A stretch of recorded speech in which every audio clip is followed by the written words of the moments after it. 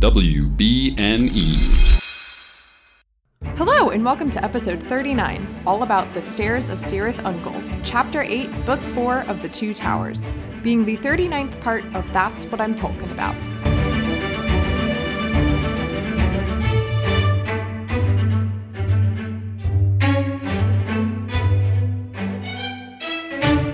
Hello, my name is Mary Clay. If that's too complicated for you, just call me MC. And today I'm joined by Megan, the fangirl. Welcome. Hi, thank you for inviting me over here.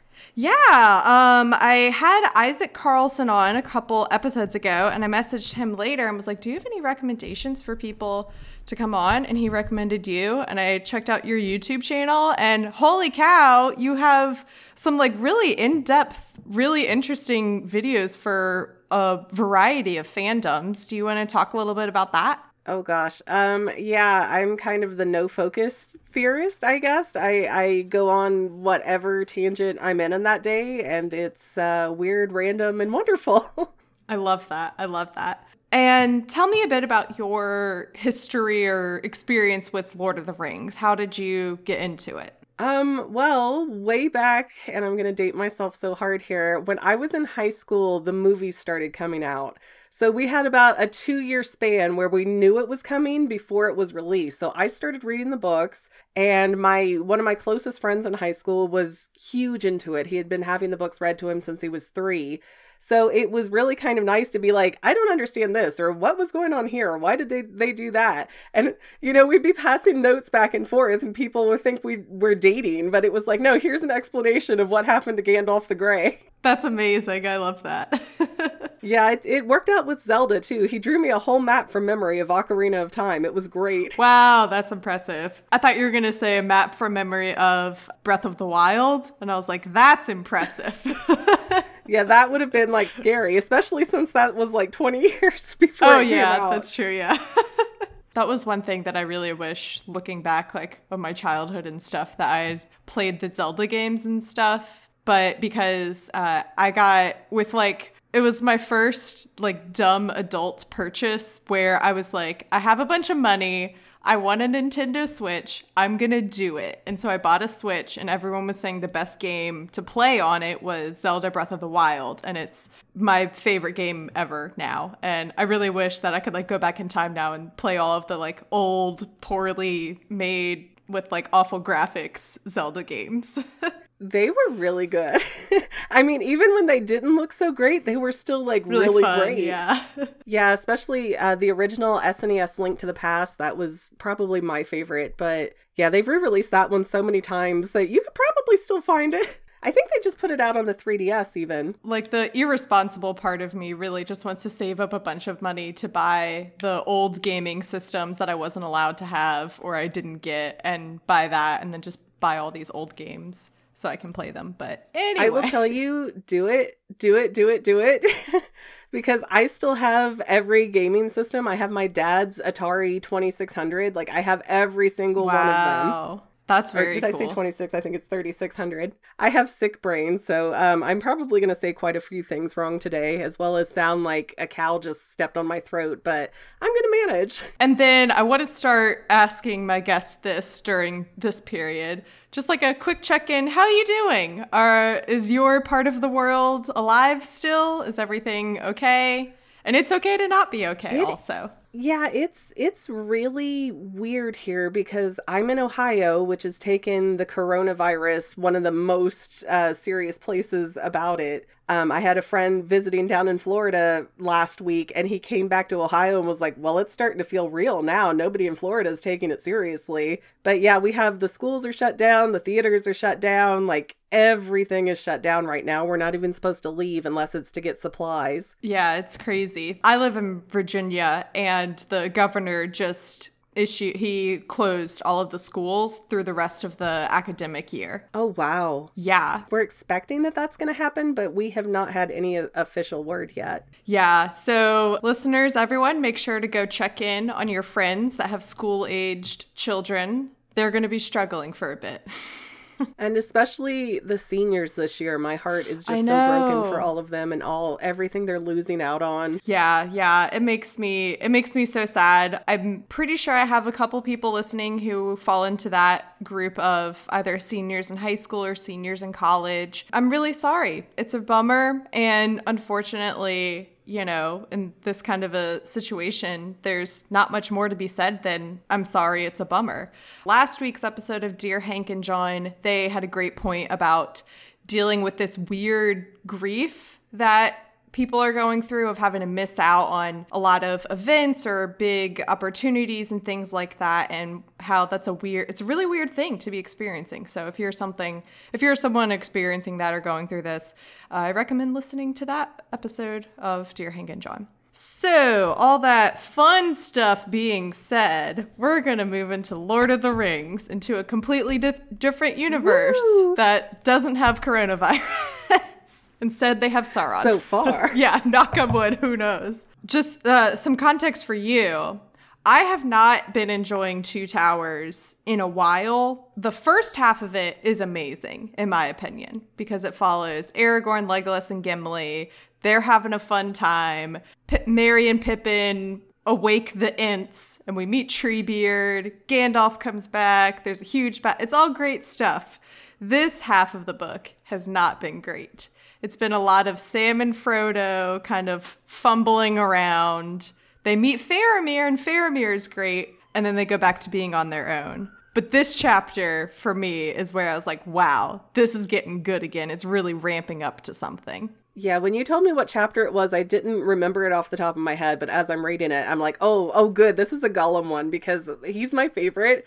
I think he's so interesting to pick apart, and there's a lot to pick apart about him in this from just a little bit of context. That's great for me to hear you say that, because I feel like my perspective, and with a lot of my guests too, for these Gollum chapters have been a lot of like, yeah, Gollum's crazy. And that's about all that we know how to say. Oh, so like, no. please jump in and provide like any insight or other perspective. Cause you're right. He's a really interesting character. He's got a lot going on. And I don't even know that the book really expresses how much he has going on. Like, for how wordy Tolkien can be, he really just kind of gives a line or two to Gollum and moves on to something else. And in that line, there can be so much that you can see an internal conflict going on. Yeah, definitely. And you are definitely right about Tolkien being wordy is one of the traits that I constantly make fun of him about.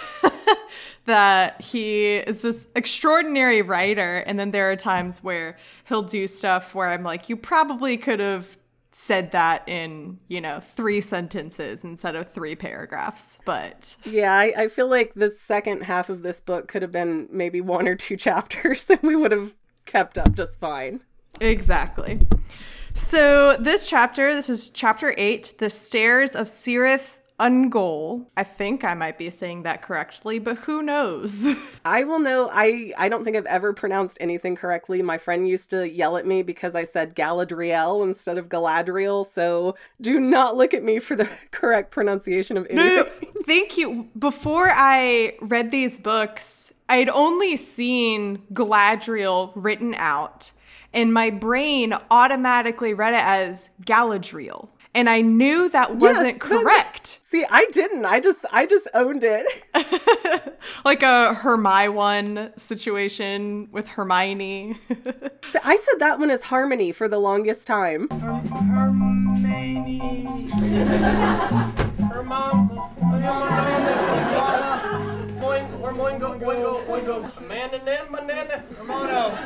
nucleosis. It's that phenomenon where your brain, if there are like letters missing or if a word is scrambled, your brain can like automatically fill in the gaps and will tell you what that word is. So when you come across a word you haven't encountered before, you're like, oh yeah, I know exactly what that says. Yeah, I'm just really bad at English, I think. And this is like also a hard book to read. It's funny how you were saying that it was nice when you were reading it that you had a friend who could step in and explain and be like, this is what happened in this chapter.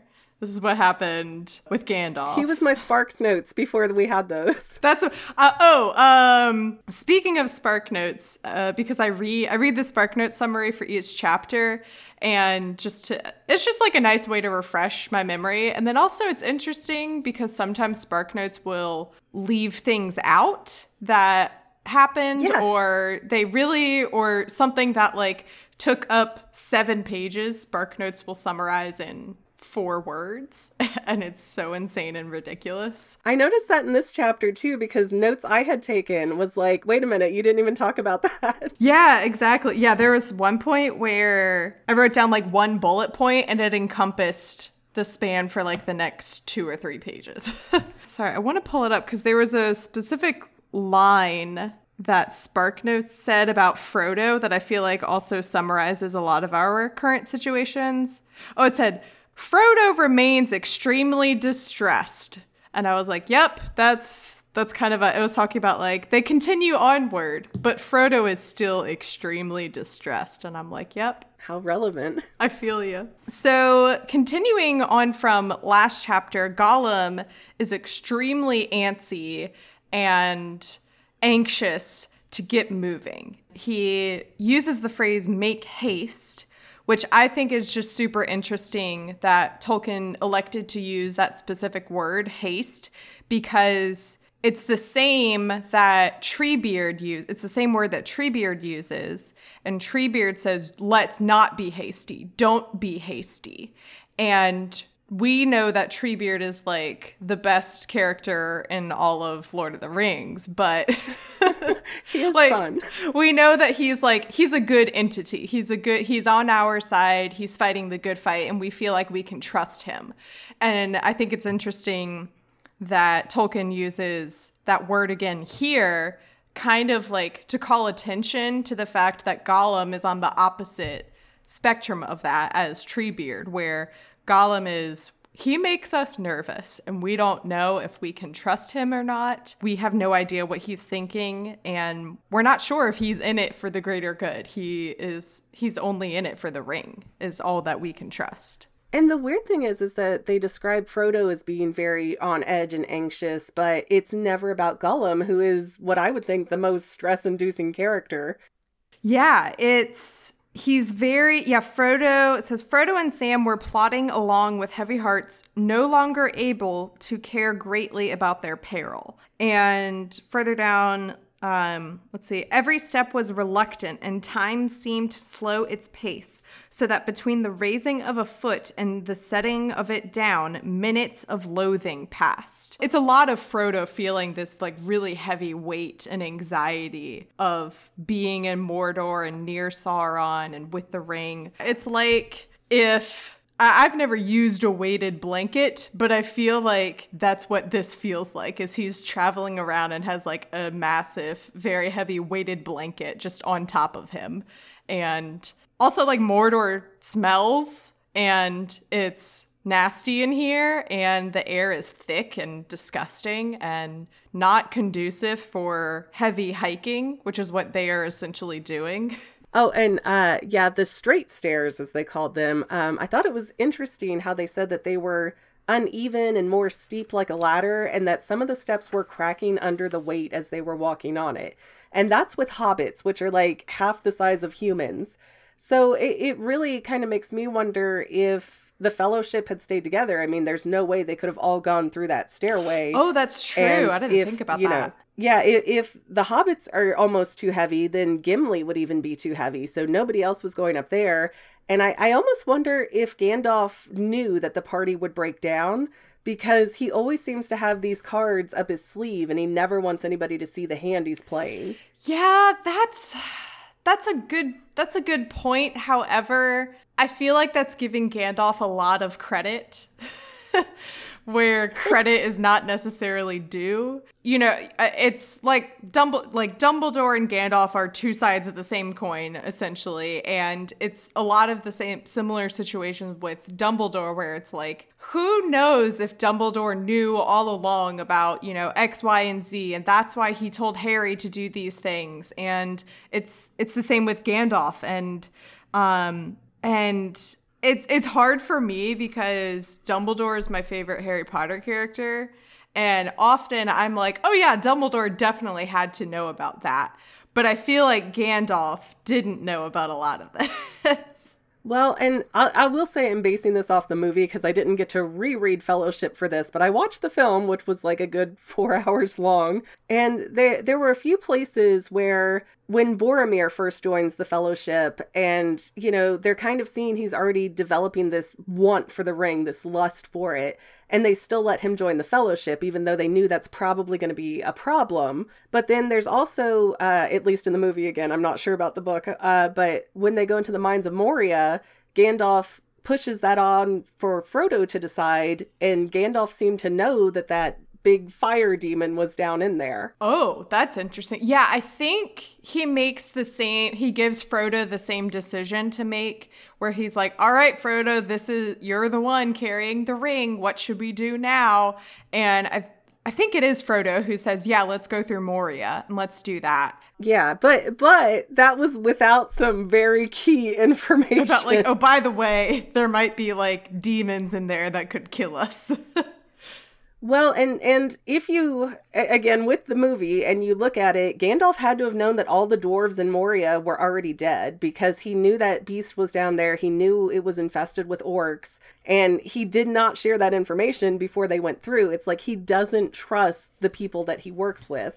So I never quite trust Gandalf. Yeah, I totally get that. He's a really tricky character. And it's also like, I wonder if he had been Gandalf the White when all of this started, if he would have known about more, if he would have, told people more about the situation, if he had been Gandalf the White versus Gandalf the Gray. I don't know. He's an elusive creature, that man. He is. And you can see when, gosh, I'm going to get people confused now. Sauron, I think, or Saruman, the other white wizard. Yeah, Saruman. When he betrays Gandalf, and you could see it was almost a very genuine surprise for Gandalf. So that could have been a turning point for him where he's like, okay, I'm going to keep all these cards close to my chest. Nobody's knowing what's going on. I'm going to hang out over here in the corner and hope we make it. Yeah, he definitely was. It's very, I say this about Dumbledore a lot too, but it's very, like, it kind of parallels real life, how there are these people that you look up to and look to for guidance. And sometimes there are moments where you realize, oh, they don't know all the answers. And even they're going to be, surprised or upset or shocked by things. They don't have a plan either. None of us do. Yeah, everybody hits that age growing up where they're like, oh no, we're all just people and nobody knows what's going on. Exactly, yeah. And also what you were saying earlier about Gandalf knowing that Moria was dangerous, but taking them anyway. I think it's also similar to the situation that Frodo, Sam, and Gollum are in, and what Gollum remarks on later, where they're like, this is a really dangerous way. And Gollum is like, yeah, we're going into Mordor. Literally everything is dangerous. Every way we go is going to be dangerous, no matter which way you slice it. That's true. Yeah. That's not an unfair point. I just kind of wish that Gandalf had been more forthcoming with the information he had so they could at least, if they chose to go the orc and demon infested path, it was knowingly. Yeah, that's very true. Yeah, because Sam gets mad about like that same thing of like, it would have been nice to at least know about all that. So they're moving forward and everything around them is getting dark. And Frodo, he says, it's heavy on me, Sam, lad, very heavy. I wonder how far I can carry it. And he's like physically being dragged down by the weight of the ring. And I guess the weight and the pressure of just evilness everywhere. And Gollum is like, we can't stop here to rest. And right as he says that, boom, bada bing, action happens. And I was very excited because not a lot has happened so far. The most action-y part that happened was when they met Faramir and there was a battle, but I feel like that was like, I don't even know, 4 chapters ago at this point. And they hear just a bunch of high-pitched screaming that sounds terrifying. It says, mingled with harsh high voices as of birds of prey and the shrill neighing of horses wild with rage and fear, there came a rending screech, shivering, rising swiftly to a piercing pitch beyond the range of hearing. And they look over and it says, I love this sentence because it's very like definite and kind of like terrifying. And out of the gate, an army came. And it's just, I'm likening it in my brain to the Battle of Helm's Deep, where it's just like a sea of orcs. And out of the gates come this sea of, I don't know if I guess they're not all ring wraiths, but they're all like evil, gross soldiers for Sauron's doing and bidding. And well, they had the king of the ring wraiths there. Yes. At least. Yes. And this guy is dope. I don't know anything about him, but he sounds so cool. Like, I know he's I know it's got to be terrifying and absolutely just, yeah, terrifying, but he sounds amazing. So this is what it says. A rider, all black, save that on his hooded head that he had a helm like a crown that flickered with a perilous light. Surely there was the Lord of the Nine Riders returned to earth to lead his ghastly host to battle. Yeah, so this is what Tolkien can't come up with a name for this guy because he's referred to as Lord of the Riders, the Wraith Lord, Morgul King, which I like that one the best. That one sounds the coolest. And the Wraith King. And I think I've seen pictures of this and images of who this guy is, but I'm like, that sounds like a really dope villain to be introducing into the book. You know, I have to say, having read all three of the books before, it doesn't stick out in my mind that he really shows back up later. Oh no! Well, So I don't know if they just like never got to him again, or maybe I just like blacked it out because I'm trying to get through so much expository text. Yeah. But yeah, I can't remember him being a huge part later on, not to spoil anything, sorry. But it wouldn't surprise me if like and my expectations for this guy are pretty much that I'll probably see him again at, the end of Return of the King when there's a big battle is what I'm imagining is the next time we're going to encounter him is he'll be there in some battle and someone will come up against him. I don't know who that is, and I don't know what battle, but hopefully, fingers crossed that I've just totally forgotten all that, which is very possible. There's also a lot of riders and ring wraiths and dark servants of Sauron to keep track of. But I just love this idea that there's a king of the riders and that he is the darkest and the scariest of all of them. I don't know. It just sounds very cool. As they're watching this army of dark soldiers leaving, Frodo feels the urge to grab the ring and use it and feels that overcoming him and like part of his brain clearing out where he's like losing all will to restrain that urge. And then there's like another side of him that remembers that this is bad. Hey, this is a bad idea. Don't put the ring on. And he reaches up and he remembers. Well, and it was when he touched the gift from Galadriel. Yeah. I was like, Galadriel saving the day without even being there. So yeah, the vial of Galadriel, so long treasured and almost forgotten till that hour. As he touched it for a while, all thought of the ring was banished from his mind. I love that. And also, like, I forgot about it. I forgot that Galadriel gave him this, like, gift of pure light or something. So I'm glad Frodo remembered it because it definitely pulled him out of that darkness. It's almost like it's got a purification element to it because it's the light from a star, I guess. Yeah, I don't remember exactly. Starlight in a bottle. I'm not quite sure how they phrased what that was. Yeah, all it said right here, it says the vial of Galadriel. So I was like, is this like essence of Galadriel and she like took her hair and put it in here? Or it's some kind of light magic. I can't remember exactly what it was, but it's from the elves. It's one of the wonderfully personal gifts that she gave them when they were leaving Lorien. And I'm like, yeah, atta girl, Galadriel saving the day without even being there to save the day. Well, they had to keep her in somehow. Yeah, right? They had to be like, remember her? Well, here she is again. She saved everything. Well, not saved everything. There's girls in this story, we promise. Yeah.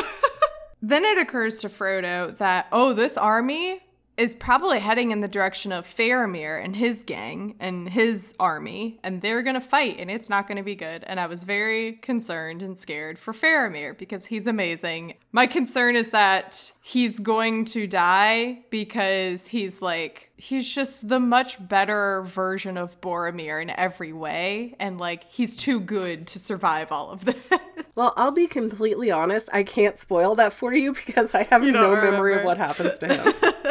But yeah, I was concerned and scared for his fate. So I was like, all right, I'm sure I won't be able to read about what happens with Faramir and with this army for a while. So I'm just going to have to trust that Faramir can handle it. Then Frodo goes into this spiral of self-loathing and angst, very reminiscent of Harry in The Order of the Phoenix kind of angst, where he's like, everything is lost. This is all in vain. Nothing is going to work. We're all going to die here. Even if my errand is performed, no one will ever know. There will be no one I can tell. It will be in vain. It's followed by, I'll admit, this very sweet moment from Sam. Just an FYI, I'm not a huge fan of Sam. I have very on the fence feelings about 3 of the 4 hobbits. It just feels like they're kind of needlessly inserted into the story. Oh, that's so great. Oh, that's so great. I love that. I love that take that they're just needlessly inserted. I get it, and I agree. Although it is nice to have Merry and Pippin because they provide some kind of comic relief, but yeah, and it also does beg the question that or not beg the question, but it also does make you wonder, I don't know if Frodo could have done this without the other 3, though, because Frodo was pretty useless in the beginning of the Fellowship. In the book, at least, the other 3 hobbits pretty much take care of everything for Frodo. I think it's Merry who goes off to set up Frodo's house in Crick Hollow or something, and then Pippin and Sam travel with him, and they carry the bulk of Frodo's stuff because Frodo is so out of shape that he can't do it. Well, to be fair, he is a kept boy. I mean, he's got the richest uncle in the Shire. Yeah. Yeah, so there is this very sweet moment that happens when Frodo is kind of in his darkest moments that he's thought so far, where he's really feeling that this is all pointless, it's all in vain, we're gonna die here.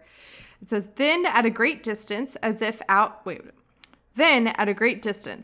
it came out of memories of the Shire, some sunlit early morning, when the day called and doors were opening, he heard Sam's voice speaking. Wake up, Mr. Frodo, wake up. And I love that moment of contrasting this dark, evil setting and dark thoughts and feelings with, hey, but your buddy Sam is here and he's here to help you and he's going to pull you out of this moment of darkness and he's going to help you move forward. Well, and it's almost at that point Frodo is getting so out of body, this all feels like a bad dream. I don't think I highlighted an exact quote, but I think that's actually talked about in this chapter of Frodo feeling very a different part of him is taking over. And because I forgot to mention, when they first arrive, they come to this bridge, and there's the part of Frodo that's somewhat controlled by the ring that totally takes over, and Frodo takes off running for the bridge.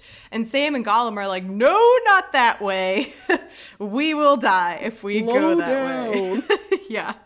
And Frodo kind of comes out of it and is like, whoa, what happened now? Yeah, it's all about this, proximity to Sauron and being in this place of evil and darkness. The army moves on, and Gollum takes Sam and Frodo into this tunnel stairwell thing that he has told them about. And like we mentioned before, it's super steep. It's pitch black. They can't see where they're going. The stairs are all uneven. It's pretty hard work. And I like that point that you made, that who knows if the Fellowship was with them, if they could have made it up. Yeah, they would have very likely been stuck because they seem to make it pretty clear that dwarves are bigger than hobbits. And I think Gollum mentions that he knows about this because this is where he was hiding from people who were looking for him. And we know that Gollum is a small creature as well. Yeah, the Fellowship wouldn't have even been able to like get into this tunnel place. So I guess that kind of like goes back to this overarching theme that the hero is, you know, the most unlikely of heroes and is so average and normal in this world, and you wouldn't expect that, but that's where lives the greatest potential for acts of, you know, heroism, that's the word. That's really interesting because I took a lot of notes on this whole like hero topic too, but I don't want to jump too far ahead of where you're at. Yeah, so like I think it just goes into this thing of Frodo was kind of fated to do this because only like this is a task only a hobbit could do. Only a hobbit could resist the temptation of the ring for so long. And only a hobbit could fit through this tiny little staircase. They get up this first staircase, and then they're like, oh, is there a place to rest? And Gollum says, yes, after the winding staircase. That one's next. And I'm like, that doesn't... Yeah, you made it up the straight stairs. Now let's go up the winding stairs, because why not? That doesn't sound any better. That sounds awful. But that seems weird, too, because if nothing any bigger could go after them, and the orcs are definitely not smaller... then why wouldn't Gollum let them rest then? I don't know. I think Gollum is just really eager to just get this show on the road. And frankly, I don't know what his ulterior motive is. Part of me is thinking that he is delivering Sam and Frodo to someone else that he's already agreed to, or, you know, made a deal with. I don't know. I truly have like zero idea of what Gollum is up to. I just know that he's doing something, like he's up to something, you know, but I don't know what. I think at this point he has an idea of what he wants to do, but he's also very torn on whether or not he wants to do it. Oh yeah, that's a good point too, because he's pledged his loyalty to, well, he's pledged his loyalty to the ring, but kind of like sideways also to Frodo, and Frodo has treated him a lot better than any of the other characters have. So I think you're right that there is a part of him that is trying not to do what the bad side of him wants to do because he knows that he knows that Frodo has been nice to him and he doesn't want to hurt him or betray him. Oh yeah, so they get out of the staircase and they're kind of like on the, from my understanding, once again, Tolkien uses a lot of words and I'm still not exactly clear about like what's happening. But I think they're on like the very edge, they're on like some kind of path right on the edge of a mountain, because it mentions that Frodo will look down over the edge and be like, oh, that's a long way to fall. So they're definitely in a perilous situation, to say the least. And this is when they see that there is a tower, and Sam gets mad. He says, so this secret way of yours is guarded after all, he growled, turning to Gollum. As you knew all along, I suppose. All ways are watched, yes, said Gollum. Of course they are, but hobbits must try some way. This way may be least watched. Perhaps they've all gone away to big battle, perhaps. Sam is like, maybe, I guess so. He's like, well, that tower's still kind of far away from us, so I guess we'll worry about that later. And that seems to be Frodo's whole attitude in this chapter of like, well, if he's going to betray us, he'll betray us, you know? Yeah. So that's what Gollum says, okay, this is a place that we can rest. So they start resting and notice that they are almost out of water and they're very thirsty. And they just start wondering about where they're going to find water. And when Faramir left them, he gave them like one piece of direction. Faramir said, do not drink of any stream that flows from Imlad Morgul, the Valley of Living Death, which is essentially where they are, or geographically somewhat near where they are. And this is like the one thing he told them to do. And then here they are talking about being thirsty. And I wonder where we're going to find water. And I'm like, these dumb idiots are going to eventually find a stream and they're going to drink from it. And it's going to like corrupt Frodo. And it's just not going to be a good situation. So I'm just waiting for the other shoe to drop. Well, to be fair, you would think that somebody would pile them up with more water before they went on that journey instead of being like, hope that one bottle lasts you forever. I know. So we'll have to like see where that goes, maybe in chapter 9 or 10, since that's all that's left of this book, which is crazy for me to think about that. I'm almost done with this. But yeah, they move into talking about Frodo and Sam have this like really almost like a fourth wall kind of a breaking conversation where they talk about their adventure. And they have a lot of like, they're very self-aware of their situation of this is crazy that we're here, that this is the adventure that we're going on. Look at us. Hey, look at us. Look at us. Huh? Who would have thought?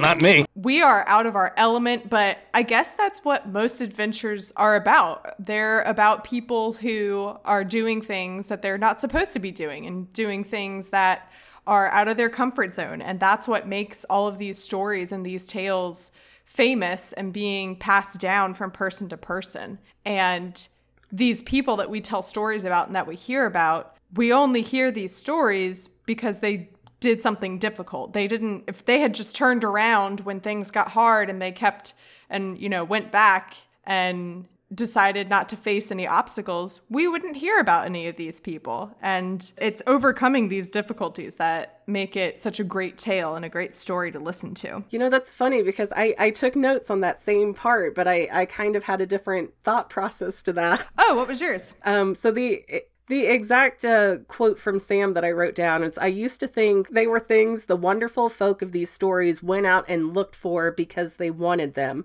because they were exciting and life was a bit dull, a kind of sport. But that's not the way of it. The tales that really matter, or the ones that stay in the mind, folks seem to have been just landed in them usually. Their paths were laid that way, as you put it. And to me, that kind of showed that the Fellowship is mostly anti-heroes. They weren't really chosen to form a partnership because they liked being heroes. It was because they needed to destroy the ring. And it was more of a desperate act than something, it was because they had no other choice, not because they're like, well, I'm an adventurer, so I will go for that. Mm-hmm. Because you have Aragorn, who doesn't want to be the king. He wants to stay hiding with the elves. You have Frodo, who doesn't really want to be the ring bearer. It was just kind of thrown onto his shoulders. Sam, Merry, and Pippin, they were all shoved into the quest without fully understanding what was going on. Like, none of them signed up willingly. And really, the only one that wanted to be a hero or a savior was Boromir, and they killed him over that because he was lusting for the ring. So that's some interesting commentary on heroes. But it really feels like Lord of the Rings is not a story about heroes as it is about growing up and doing what you have to do because you have that duty, that familia expectation, the responsibility, whatever it is. Yeah, that's a great point. Just you reading that quote also reminded me that, where Sam says... I really more butchered that quote. It's also a long quote, but like I highlighted all of it anyway because it's a really great commentary on like stories and folklore and adventures and things like that get told and retold, and the things that we as a society, the stories that we want to hear and we want to tell and retell. Oh, here, yes. And in writing, it sounds great in your head, but trying to say that out loud, that's like, this is not how humans speak. It's like in between Shakespeare and regular speaking. It's like half Shakespearean almost. Sam says that he used to think adventures were things the wonderful folk of the stories went out and looked for because they would, like, he thinks about these adventures being, and the way that like he heard Bilbo tell this, his adventure, he thinks about it being this like, oh, wonderful thing that you come back from and everything's fine and dandy. But in the reality of it, and I think he says that later on, Frodo says, you and I, Sam, are still stuck in the worst places of the story. That's hard. That's like a realization that they're both coming to of, these adventures are all fun and game. It's all fine when you're listening to it. When Bilbo's telling you his story, when you're sitting next to the fire in the comfort of your own home, but when you're actually doing it and you don't know the ending of the story, it's very scary and uncertain. I don't know. I just think it's a really cool. Oh, and they start talking about, they wonder if their story will get told. And Frodo has like a kind of morbid thought. He says, our part will end later or sooner. And then Sam kind of gives him some dark humor, and he says, and then we can have some rest and some sleep. Of like, well, at least if we're gonna die, you know, our story might come to an end pretty soon if we all die, but at least then we'll have some rest. Then so they start wondering about their own story, and this is where it gets kind of meta of like, I wonder if Tolkien would have, you know, ever imagined what his books would have become or became where they are, you know, as it stands now, and the legacy they created. What is a legacy? It's planting seeds in a garden you never get to see. Sam says, talking about the story, but I mean, put into words, you know, told by the fireside or read out of a great big book with red and black letters years and years afterwards. And people will say, let's hear about Frodo and the Ring. And they'll say, yes, that's one of my favorite stories. I just think it's just like really cute for me to think about Tolkien writing this, thinking about his own book of, I wonder if years and years from now, people will say, let's hear about Frodo and the Ring. That's one of my favorite stories. You know, if he was still alive, it would be nice for him to see that, yeah, a lot of people, this is their favorite story. And it's definitely still being told years and years later. Well, I think if I remember right, he was alive when it really took off in the 60s. So I don't know if it was him or if it was his children or whoever owned the rights after he died. But there was talk of a 60s Lord of the Rings television show at one point, and it sounded a lot more like Dragon Ball than it did like Lord of the Rings. Yeah, he was alive for like, I would say the tip of the iceberg for all of the Lord of the Rings stuff. I think it was his son, Christopher Tolkien, who took over everything after he died. And Christopher Tolkien passed away earlier this year. If I remember or understand it correctly, his son, Christopher Tolkien, went through his dad's notes and collected all of this stuff that he had written about maps and like all of these short stories and other extra things that we now have because of him and because of his work and his like dedication to making sure his dad's work was put out into the world. And that's just got to be a really great thing to be so proud of, that you have such a lasting piece of like art and literature that 70 years later, it's still having a huge impact on people. That's incredible. So then while they're talking about, I wonder what our story is going to be like, they turn to ask Gollum. They're like, hey, Gollum, what do you think? And they realize Gollum is gone once again.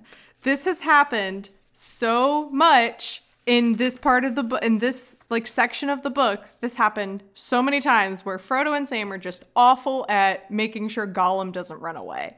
And they constantly will fall asleep and then they wake up and Gollum is just gone. Or he just slips off and they're like, I guess he's hunting, maybe? Who knows? And can we stop to mention for a second his amazing level of stamina? Like, he hasn't eaten, he hasn't slept, the hobbits are about to die, and he's like, let me go scurry off. Yeah, it's like scary almost. I think what's keeping him going is his like lust and greed for the ring. And that is the primary. It's like he's on an adrenaline rush, but it's powered by the ring. And being near it has like reawakened that. And all he cares about is the ring. And he's so fueled by this hunger and lust for the ring that that's what's keeping him going all the time. And I think that's just a testament also to how much power the ring has over Gollum. Well, that's an interesting point too, because when Bilbo finds him in The Hobbit, he seems like so lethargic, like he's just been in a cave, he's not really moving, and he's kind of like, oh, I'm gonna get my ring out and get this hobbit, but then obviously Bilbo finds it first. But yeah, in Lord of the Rings, which is much later, Gollum is full of energy and life and just very different than the original that we saw.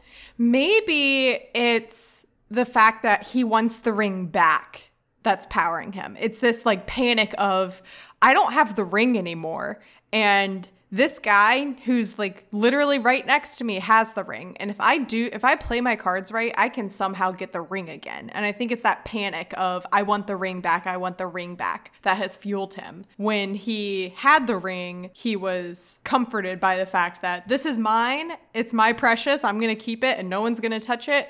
And I can do what I want and sleep for days and stay inside this cave forever, is my guess and interpretation. I have zero idea if that's actually accurate. It is interesting, though, to see the contrast between him because, I mean, yeah, I can definitely see where he wants the ring back, but also it's in his worst interest, no matter whether he turns them in or not, the ring is meant to not be Gollum's. Yeah. Mm-hmm. It's a great Dumbledore quote, I think, of like, well, then again, Gollum's not human, but I think it still applies of like humans have a knack for wanting something that's not good for us or wanting what's bad for us. And that's definitely true here. It's what Gollum wants and at times what Frodo wants, but it's not what's good for us and it's not what's best for us. Oh, so this is the part in the conversation where Sam is like, hey, Frodo, do you think Gollum is, going to get someone to bring back to us and turn us in and betray us? And Frodo's like, nah, I think if he was going to betray us, he would have done it by now. So we're probably fine. Which is the exact same logic that I use when I've been home alone all day and I go to get ready for bed and I hear a noise and I'm like, oh my God, is that a murderer? And I'm like, no, if it was a murderer, they would have killed me by now. I'm probably fine. And then I go to bed. Like, that's a comforting thought. Yeah, I don't know if Frodo is just like so mentally torn up or just so physically exhausted, but he's very much like, I'm sticking my feet over the bed. If the monster gets me, it gets me. Yeah. Yeah, Frodo's like, we've made it this far. Honestly, we're probably going to die anyway. So what does it matter if we die at the hands of an orc army that Gollum is going to summon or if we die at the hands of Sauron? What does it matter anyway? But that's also interesting that he keeps going with this sense of, well, we're probably going to die any minute now, but you would think there would be some kind of self-preservation where he's like, maybe we should abandon this. Maybe we should just, turn it over, give it to Gollum, whatever. But he stays very true to, I'm going to see this to the end, even if I can't make it to the end. Yeah, he has a couple of those thoughts throughout this chapter specifically, too, of like, I think it's when they're talking about the stories and the adventures and everything that they have heard about, that they know about from growing up in the Shire, that we wouldn't have heard those stories if those people had just turned around. And that's like us. We've come into a lot of situations where we easily could have turned around and said, never mind, we're going to go with Faramir, or never mind, we're going to turn back, but we didn't. And that's why hopefully people will hear about our story when we make it out of this alive. They say with like their fingers crossed. Yeah, it's almost like their solace in the situation is that they hope to be remembered and that's the only thing they have left to cling on to. Yeah, I think so too. Because it's kind of hard. It's when the like Morgul King and the army and everything are nearby, and Frodo is thinking, he's like, what does it matter? Even if we do this, there's not going to be anyone for us to tell it to, because all of our friends, because at this point in the story, they think the rest of the Fellowship is dead. And they're like, there's not going to be anyone for us to tell it to because we're probably not going to get out of this alive. And what does it matter? And it's later when Sam kind of helps him clear his thoughts that he's like, even if no one hears about it, the ring will still be destroyed. And that's ultimately what matters. It doesn't matter if we have this claim to fame. It would be nice if we could come back to the Shire and tell this story like Bilbo told his story. But he has this thought of like, no, this is what's important right now, is destroying the ring. So after they kind of stop worrying about Gollum for a minute, they take a nap and they go to sleep for who knows how long, because when they wake up, they're like, is it today or tomorrow? I don't know if it's supposed to be nighttime. I don't know if this is daytime, because everything in Mordor is like just terrifying. And they're like, I think that's supposed to be the sun, but I don't know. But they sleep for a long time. Gollum comes back, and I think I said on a previous episode that there was going to be a moment where Gollum is just standing creepily over Frodo while he sleeps, and like... And here it was. Here it is. It happened. So Gollum comes back from doing whatever suspicious activities he was just doing. Don't be suspicious. And he stands over Frodo, thinking to himself like, he has the ring. I bet I could take it. And he reaches out to touch Frodo. This wakes up Sam somehow. I don't really understand that, but whatever. I don't know why like that wouldn't wake up Frodo. He but... wasn't touching him as gently as he thought. Yeah. Like, so it wakes up Sam, and Sam is like, where have you been? You've been sneaking off to somewhere, haven't you? And Gollum's like, no, I haven't. The way you said that like a toddler, no, I haven't. He's like, me? Sneaking off? No. And he gets mad at Sam. Gollum was like, I went off to get water, and I've been super nice to you guys, and I've led you exactly where I said I would lead you, and I've done everything that we agreed to. You should be nicer to me. And Sam feels bad, which frankly he doesn't have to feel bad, but it's Sam. He's a very polite boy. I think it's fair that he feels bad though, but I'll get to that in a second. And so he says, okay, so what have you been doing? And Gollum gives him sass of, I was sneaking. You accused me of sneaking around and doing something? Fine. That's all I'm going to admit to. It's a very, like you said, like toddlerish thing. Then Frodo wakes up and Gollum kind of tattles on him, tattles on Sam, and is like, he said I was sneaking off. And Frodo's like, Sam, why would you say that? That's not nice. Mommy to the rescue. Yeah. But Frodo literally, like, is the mother. I mean, Sam is sometimes. They definitely take turns being the mother of the group, I would say. They are pretty much like, all right, we're rested. Let's move onward. And that's how the chapter ends. Is they're ready to keep going forward and find whatever enemies they find, which I'm sure there will be many. Especially considered the name of the next chapter is Shelob's Lair. And a lair is not necessarily a positively connotated word. So we shall see what happens. Well, I wouldn't expect it to be positive. Again, not to throw out spoilers, but yeah, I would expect the doom and gloom. I know, but right? I do have a pretty lengthy defense of Gollum right now. All right, go for it. I want to hear it. I'm really surprised, like, people just only see the one presented side of like, oh, he's crazy, he's awful. But if you look at how he's treated, there's really a lot of reflection in that. And the quote that Sam does, let's see. Okay. Things done and over and made into part of the great tales are different. Why, even Gollum might be good in a tale. Gosh, I can't read the way he writes this. Better than he is to have by you anyway, and he used to like tales himself by his own account. I wonder if he thinks he's the hero or a villain. And then when Sam goes to ask him that, that's when they realize Gollum's gone. But it's really interesting to have that debate on Gollum's character and who he is versus who he was versus who he could be in the right circumstances. So before Gollum can really decide if he's good or bad, because he's always kind of rattling on the fence, like, oh man, I'm in this internal struggle and maybe I love them, maybe I hate them, maybe I just want the ring, I don't know. But before he can really make that decision, am I good, am I bad? Oh, I'm standing over Frodo, maybe I do love him, let me gently or harshly rub his leg until Sam wakes up. Sam immediately says, you are a villain. So he assigns him that role. And we're losing place on my notes. The funny thing about that moment is that Gollum is being described as looking like an old, weary hobbit, and he's not going after Frodo maliciously. He's not going after the ring. There was this very caring element that maybe he was even remorseful for some things that he did or thought. And so to the villain title, Gollum says, Smeagol has to take what's given to him. So basically, if you're going to call me a monster, then fine, I'll be a monster. And that sort of becomes the last call for Gollum's redemption potential, I think. And he's kind of seen from his perspective that no matter what, no matter how hardcore good or bad he is, the hobbits will never accept him as more than a tool.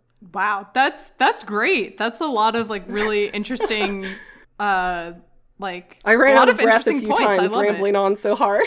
No, that was all great to hear. It's also I'm trying to make sure that I have guests on who have either like completely different perspectives than I do, or someone who can come on and provide, some different insight or provide, extra information that maybe I haven't thought about or listeners haven't thought about. So, and it's always just great to hear additional perspectives, especially about like characters that like Gollum, which everyone, just thinks of, yeah, he's disgusting and nasty and we hate him. So it's a lot more interesting when you read books from a perspective of, no, all of these characters are actually very complicated and they all have their own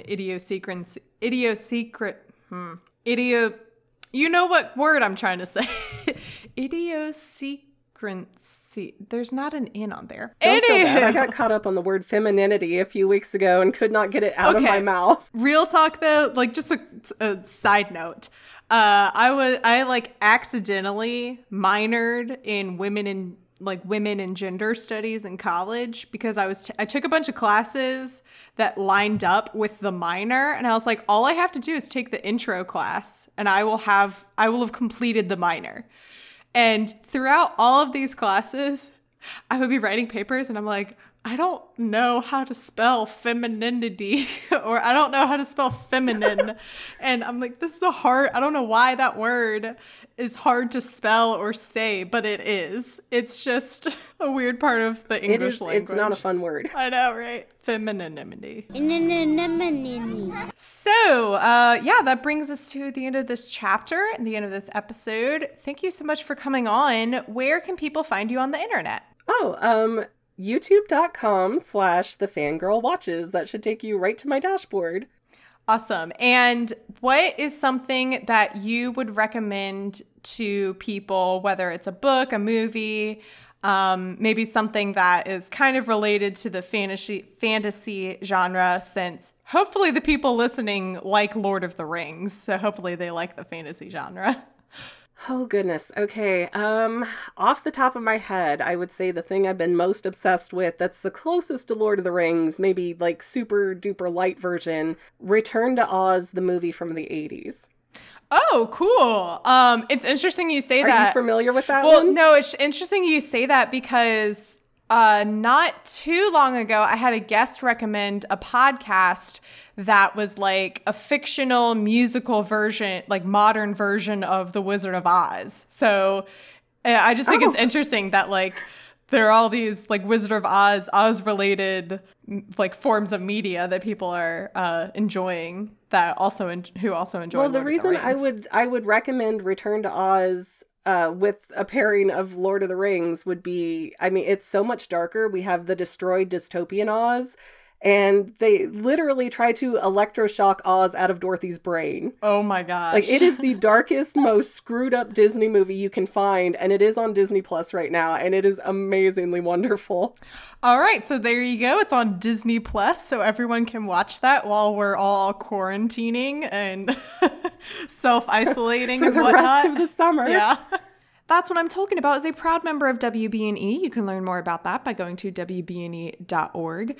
And might I suggest listening to the newest show on the network, our Dungeons and Dragons, that's not the right words, Dungeons and Dragons podcast, Late to the Party. In a world not unlike our own.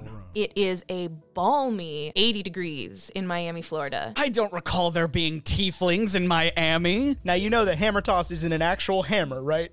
It is in this universe. Okay. No, it's a big ol' hammer. It's a big old sledgehammer. Where magic and monsters run rampant. Oh, Jordan has showed us a diagram of, I think, Red Eye's Black Dragon from the Yu-Gi-Oh! Oh series. my god.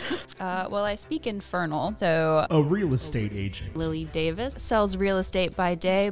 A football coach. I love you. Don't touch my flowers. A failed actor. I am a former Broadway star. And a teenager. Sunny days. A student in college. Crazy, right? Must save the world. and you're waving your clipboard back and forth, and Do I feel my clipboard connect with something? yes. Coming March 23rd to WBNE. Late to the party. The cover art is by Graphite, aka Vaishon Brandon. You can support him on Instagram at graphite.vmb. You can find the podcast on Twitter and Instagram at TolkienAboutPod. You can find me on Twitter at MCWattsUp and Instagram at MCTurnedDownForWhat. You should also join the Facebook group because it's fun times in there. If you want to support the podcast, you can do so at patreon.com/TolkienAboutPod. Today's sponsor is Katie Knight. Katie, thank you so much for your support. I very much appreciate it, and I hope you are safe and doing well during all of this insanity. And also, finally, if you like what you are listening to, please rate and review. That would mean a whole lot to me, especially right now when I'm home alone most of the time because my roommate is a nurse. She's an essential employee, and she's gone a lot of the times. And I'm alone a lot of the times. So please leave a review so that I can smile and feel good about myself while I'm alone a lot of the times. The discussion question a couple weeks ago, because I was struggling through a lot of Two Towers, my question was, what was something that you've struggled through? A lot of you guys said Lord of the Rings, which I just thought was funny, that you guys were like, yeah, the Lord of the Rings is It's a tough series to struggle through, but it's worth it. It's definitely a marathon. Yeah. Tyler said everything in high school English class, which same. And then on our Facebook group, Claire, oh my God, Claire, I don't even know how to say your last name. You comment and interact with so many things. I'm going to try and say your last name. Krajewski. Sure. That sounds like a made-up last name the way I said it, so I'm sorry if I said your last name wrong. Anyway, Claire said the first season of Once Upon a Time, which I think is weird and kind of funny because I really loved the first season of Once Upon a Time, and the later seasons is when I was like, okay, this is getting a bit weird. Peter Pan is that's Rumpelstiltskin's samesies. grandfather. Like, that first season was beautiful. Yeah. Yeah, it's really interesting storytelling. So anyway, I just thought that was interesting that you had trouble with the first season, but really enjoyed the other seasons when it was like the reverse for me. And then the discussion question for this week is not so much related to this chapter, but because of everything that we're all going through, I want to try and bring some positivity to the internet and into our conversation. So the discussion question, listeners, is tell me something that you have enjoyed while you have been hopefully at home isolating yourself, whether that's like a book that you finally read or a movie. It could also just be like, I learned how to crochet and that was very fun. Or my roommate and I did a puzzle and that was also fun. So just tell me something that you have enjoyed either doing or consuming during these past couple weeks. And you can tell me that on Twitter, Facebook, Discord, wherever I remember to post the question. So all that being said, do you have any parting words for our audience? I will say, if you are reading this along with MC here, don't give up yet. I think it picks up a lot in The Return of the King. So if you're like slamming your head against the wall, there is more action coming, I swear. And that's what I'm talking about.